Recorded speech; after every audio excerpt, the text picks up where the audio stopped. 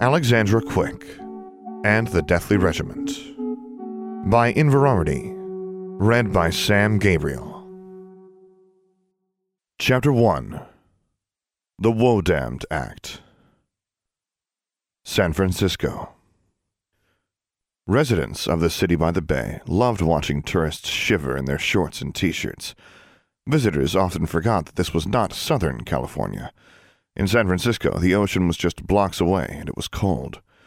Sea breezes and fog could make for chilly mornings, even in the summer. Usually, the fog burned off quickly at this time of year, but today it lingered almost until noon, lying over San Francisco's neighborhoods and making everything damp and gray. It didn't slow the city down a bit, though, and in Chinatown, the streets were as crowded as always. The mist gave an even more picturesque quality to the chinoiserie trappings of the touristy areas, and shrouded the markets and crowded tenements that were more familiar to the locals. To one lone individual exiting the Chinatown branch of the San Francisco Public Library, it offered the illusion of invisibility. The small figure pulled up the hood of her red cloak and walked down Powell Street, with the fog parting before her as if by magic. Anna Chu wasn't invisible, but at least with the street still foggy, this late in the morning, no one was staring at her, and she didn't feel quite so out of place. In fact, she rarely attracted much notice even on bright sunny mornings. San Francisco, and Chinatown in particular, was host to a great many people dressed in varied and unusual outfits, and one person in old-fashioned robes and a red-hooded cloak was barely noteworthy. But Anna always felt as if she were being stared at, particularly by other girls. She turned a corner and passed by a group of giggling teenagers wearing high-heeled boots, short skirts, sparkly blouses, and hair and makeup that matched the colors of their cell phones. They might be cold, too, in those skirts, but Muggle girls apparently valued fashion far more than comfort.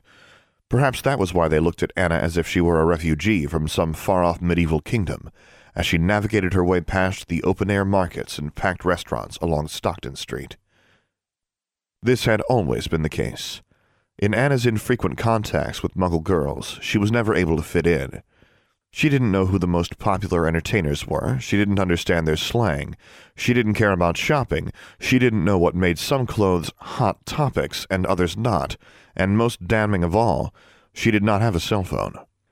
In her limited understanding of Muggle teen culture, this apparently marked her as an uncivilized peasant of the lowest order. The four girls, simultaneously chattering away on their phones and to each other, pointed and lowered their voices to carrying whispers as the strange hooded girl walked past. They were judging her appearance, Anna knew, her robes, her shoes, her hair, everything about her. The sudden peals of laughter behind her back indicated that they were guessing what boat she'd just stumbled off of. They were speaking Cantonese, but Anna could still pick up some of the words. "You wouldn't laugh if I pulled out my wand and covered you with jellyfish," she thought. That was a rash, irresponsible thought, though, and she quickly banished it. No, the Muggle girls wouldn't laugh. They'd be terrified, and that was the problem. As tempting as it might be to show off her special talent, to demonstrate to those silly girls what she could do that they couldn't, Anna knew that magic would never make them her friends. It would only scare them. Plus, it would get her in big trouble.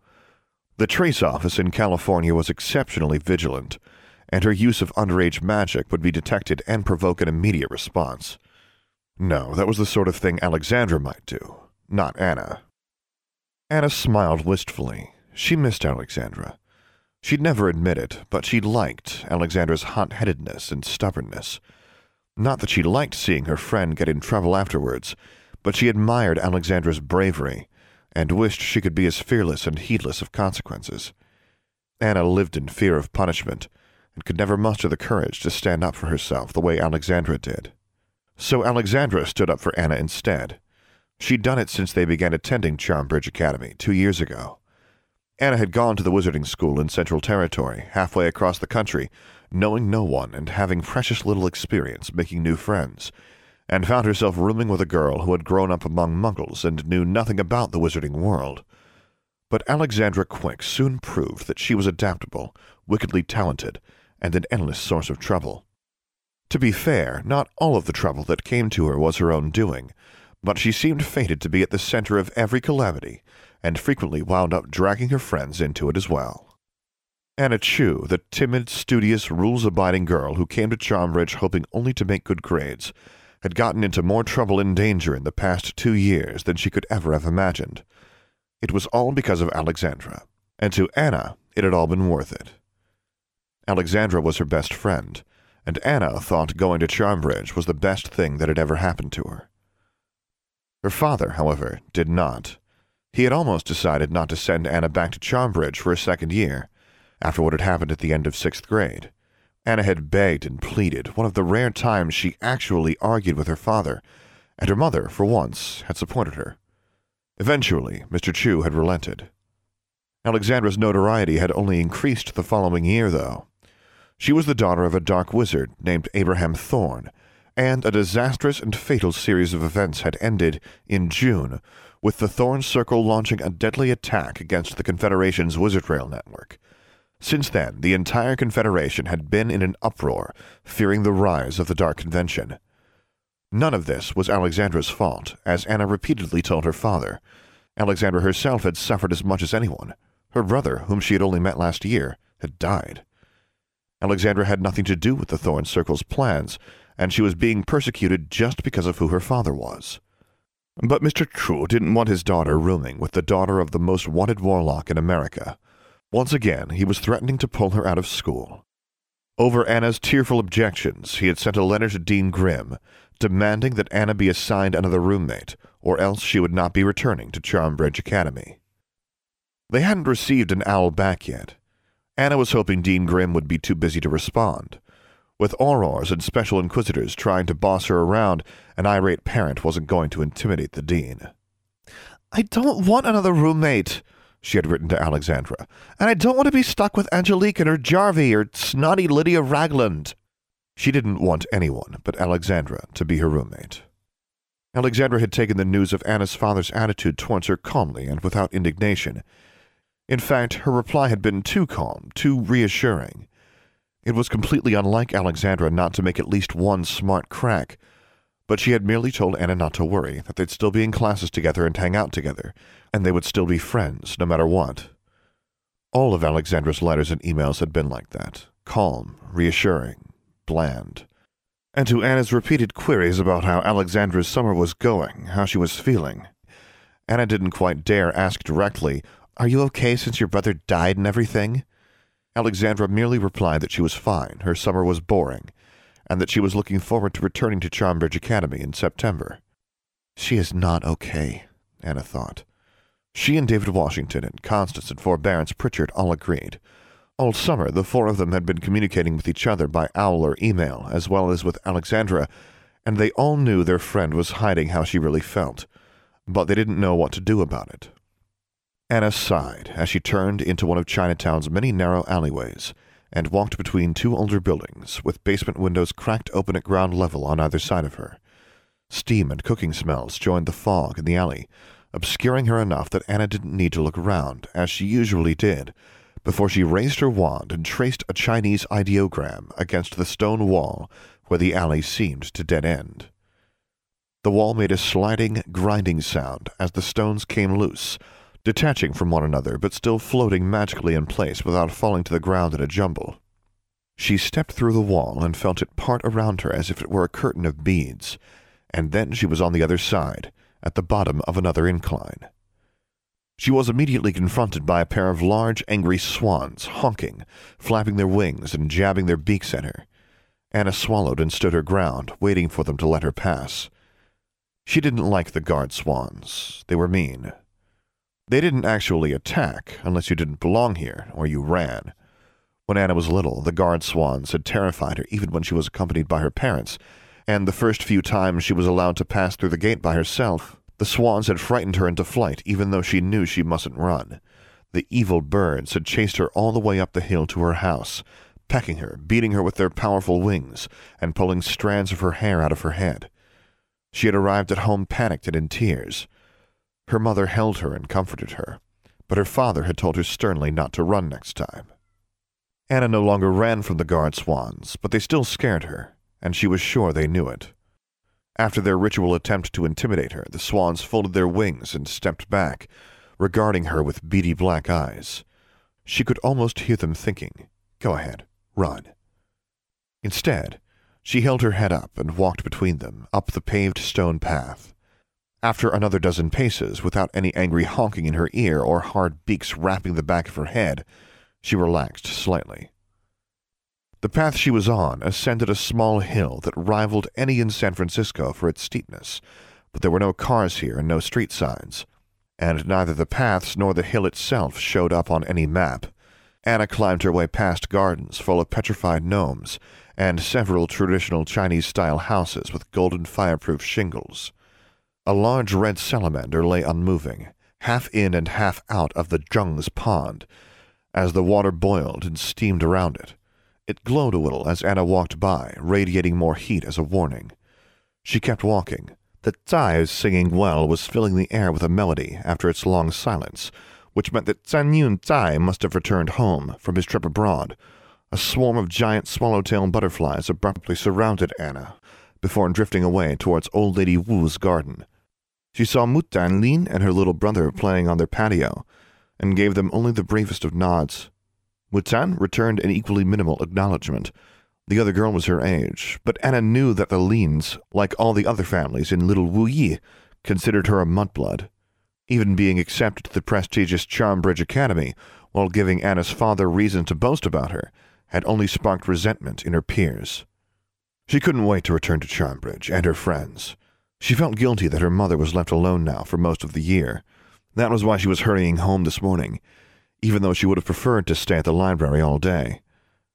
The public library's computers had opened up a new world for Anna, and she loved the ability to communicate with her Muggle-born friends. She had also become quite fond of the patient librarian, who taught her how to use email and the web, even if the woman remained convinced, despite Anna's perfect English, that she must have just recently arrived from China. Anna's mother sometimes accompanied her to the library, and Anna always encouraged her to come along, now that she could let them both through the gate. But today, Lisa Yuan had chosen to remain home. Mrs. Yuan was reclusive by nature, and never complained about living here, but she was a Muggle, and so could not leave Little Wu Yi or get back inside without the help of her daughter or husband or one of the other residents. And while the Chinese wizarding community never complained openly about the Muggle living in their midst or showed Mrs. Yuan disrespect, Anna knew that was only because of her father's reputation, not because they liked his wife or his half-blood daughter. The Yuan Chu household was at the very top of the hill where Anna's great-great-great-grandfather had built his home 150 years ago. He had hidden it from Muggle's sight, and the Chinese wizarding community in San Francisco had grown around it. Anna's father was the last of the pure-blood Chus, and he had courted the wrath of his dead ancestors, the horror of his living kin back in Fujian, and the astonishment and dismay of his neighbors when instead of choosing a bride from one of the prominent Alta California Chinese families, or bringing a pure-blood wife over from China, he had married a Muggle instead. Gaming Chu was still a formidable, respected community leader, and now he was running for the Wizards' Congress. This meant he spent even more time than usual away from home, leaving his wife home by herself. At times, Anna wondered whether she should have allowed her father to withdraw her from Charmbridge and keep her in San Francisco. At least then her mother wouldn't be alone. She was sure that her father's desire to keep his daughter away from Alexandra Quick was motivated in large part by his political ambitions. Alexandra's father had also been a congressman once. The associations wouldn't reflect well on Mr. Chu. Anna loved her father and feared him in equal measure, so when she opened the door and heard his voice raised in anger, she froze. Her father rarely shouted at her mother, and it was terrible when he did. Had he found out about Anna's trips to the library? She was not, strictly speaking, forbidden to go to Muggle Chinatown, but Mr. Chu certainly didn't want his daughter becoming too enamored of Muggle technology, and he definitely would not have approved of her communications with Alexandra. Anna's heart pounded in her chest, and she gulped in fear as she heard her father swear violently. Then she heard other voices and realized that it wasn't her mother he was swearing at. There were other men in the house. She heard her mother cry out in alarm. Anna gasped, then drew her wand and rushed forward, turning aside before the brick screen that separated the entryway from the rest of the house. Around the corner was the marble-tiled kitchen. Her mother was not there, and the fire spirits were flickering lazily inside the stone kiln where they lounged when not called to service. She passed her own room on the left, and the small family shrine at the center of the house, and continued past the library and the master bedroom. She found her parents in the wood-floored south-facing bay of their house, where her father usually studied or wrote letters. His desk had been kicked aside, with parchment and pens and the pillows he sat on scattered across the floor. Mr. Chu was on his feet. He and another Asian man were pointing wands at one another. A second stranger, a Caucasian man with thin hair combed over the top of a fat, round head, had grabbed Anna's mother by the upper arm and was holding his wand at the ready. Mrs. Yuan looked frightened and was trying to shake the large man's hand off, but his grip was too tight. Anna started to point her wand at the man holding her mother, and then her father barked, "Hua, no!" Anna realized then that both intruders were wearing the black robes and red vests of Aurors. The Auror confronting Mr. Chu remained motionless, his wand steadily pointing at the other man, only his eyes drifted in Anna's direction. The second Auror turned his head, and his wand began to move. "Hua, put your wand away immediately," her father commanded, in his severest tone. Anna's father only addressed her by her Chinese given name in tender moments. He had never used it in such an angry manner as this. She swallowed and almost dropped her wand as she fumbled while tucking it back into her robe. She looked at her father and her frightened mother and the two Aurors, and felt fear and helplessness bubbling inside her. She didn't know what was going on or what to do. "Good girl," said the Auror facing her father. He was much smaller than Mr. Chu, who was nearly 6 feet in height, but he was clearly the one in charge. He spoke in Mandarin, as Anna's father had. "I don't really want to arrest your daughter also, Mr. Chu." "Arrest?" Anna gasped. "Take your hands off my wife," Mr. Chu said to the Auror restraining Anna's mother. "Nay, Hua, just stay out of this. It will be all right." Slowly he lowered his wand, with his eyes flickering angrily between the two Aurors. Anna noticed that the second Auror, though he wasn't Chinese, smirked and obviously understood what they were saying. "Father, what's going on?" she pleaded. She felt tears welling up in her eyes. "It will be all right, Hua," her father repeated, more gently this time. The Auror in front of him said, "Accio wand," and Mr. Chu's wand flew out of his robe and into the Auror's hand. The Auror said, "Incarcerus." Silver ropes shot out of his wand and wrapped around the other wizard. The taller Auror thrust Mrs. Yuan towards her daughter. Anna put her arms around her mother while standing protectively between her and the two men. "You can't just barge in here and arrest my husband," Mrs. Yuan said in English. You need a warrant." The two Aurors laughed. "Tell your Muggle wife that we're not Muggle policemen," said the smaller Auror, still speaking in Mandarin. He gripped the end of the rope, now wrapped around Mr. Chu with a smug smile. "His Muggle wife has ears," Mrs. Yuan retorted, in Mandarin. "May," admonished her husband, "don't interfere. This will be remedied and I will be back soon."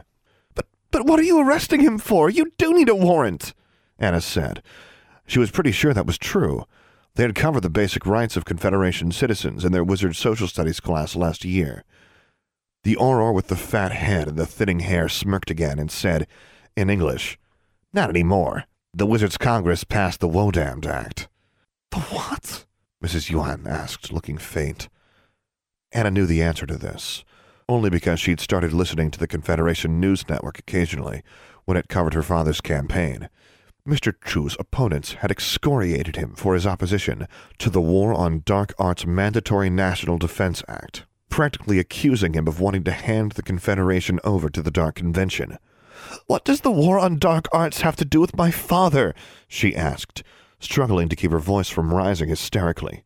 "Geming Chu, by the authority of the Governor of North California, you're under arrest for collaboration with the Dark Convention," the Chinese Auror declared formally, in English, jerking on the rope. Mr. Chu stumbled and then glowered at the other man. "This is an outrage! Politically motivated harassment!" he bellowed. "You two, and whoever sent you, will regret this." "Threatening Aurors is a felony," said the Auror holding the rope. "Let's go, sorcerer." "My father is not a sorcerer!" Anna cried. "He is not dark! He has nothing to do with the Dark Convention. This is all a mistake." "Take care of your mother," her father said. "Be brave, my daughter. I will be back soon." "May," he looked at his wife. And then the Oro's grip on the rope around him tightened again, and with a loud pop, all three men disappeared. Lisa Mei Yuan wailed, and would have collapsed to the ground if Anna hadn't held her up, and then they both sank to their knees together, weeping. "What's going on?" her mother sobbed. "I don't understand. Where are they taking him? What do we do? What do we do?" I don't know, Anna said, her voice choking. She was as terrified and confused as her mother, and she didn't know what to do if your father got arrested. She would have to ask someone, except her father would never want this shame exposed to their neighbors. But wouldn't they find out anyway? Anna couldn't think of anyone who could help, and she just wanted to cry and let her mother comfort her. Except that now she was the only wizard in the house. Her mother was a muggle, trapped in a wizarding community. There was no way she could leave her mother here alone. She squeezed her eyes shut to fight off the wave of panic threatening to overwhelm her. What could she do? She wasn't brave and strong like Alexandra, but Alexandra wasn't here. End of Chapter 1.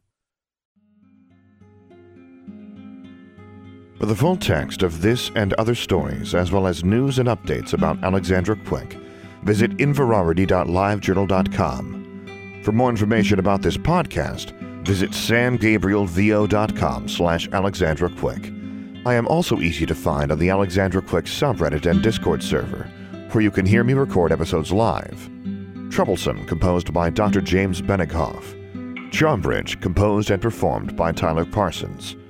If you have enjoyed this podcast, please take a moment to leave a review on iTunes or whichever podcast service you prefer. And finally, as always, thank you for listening.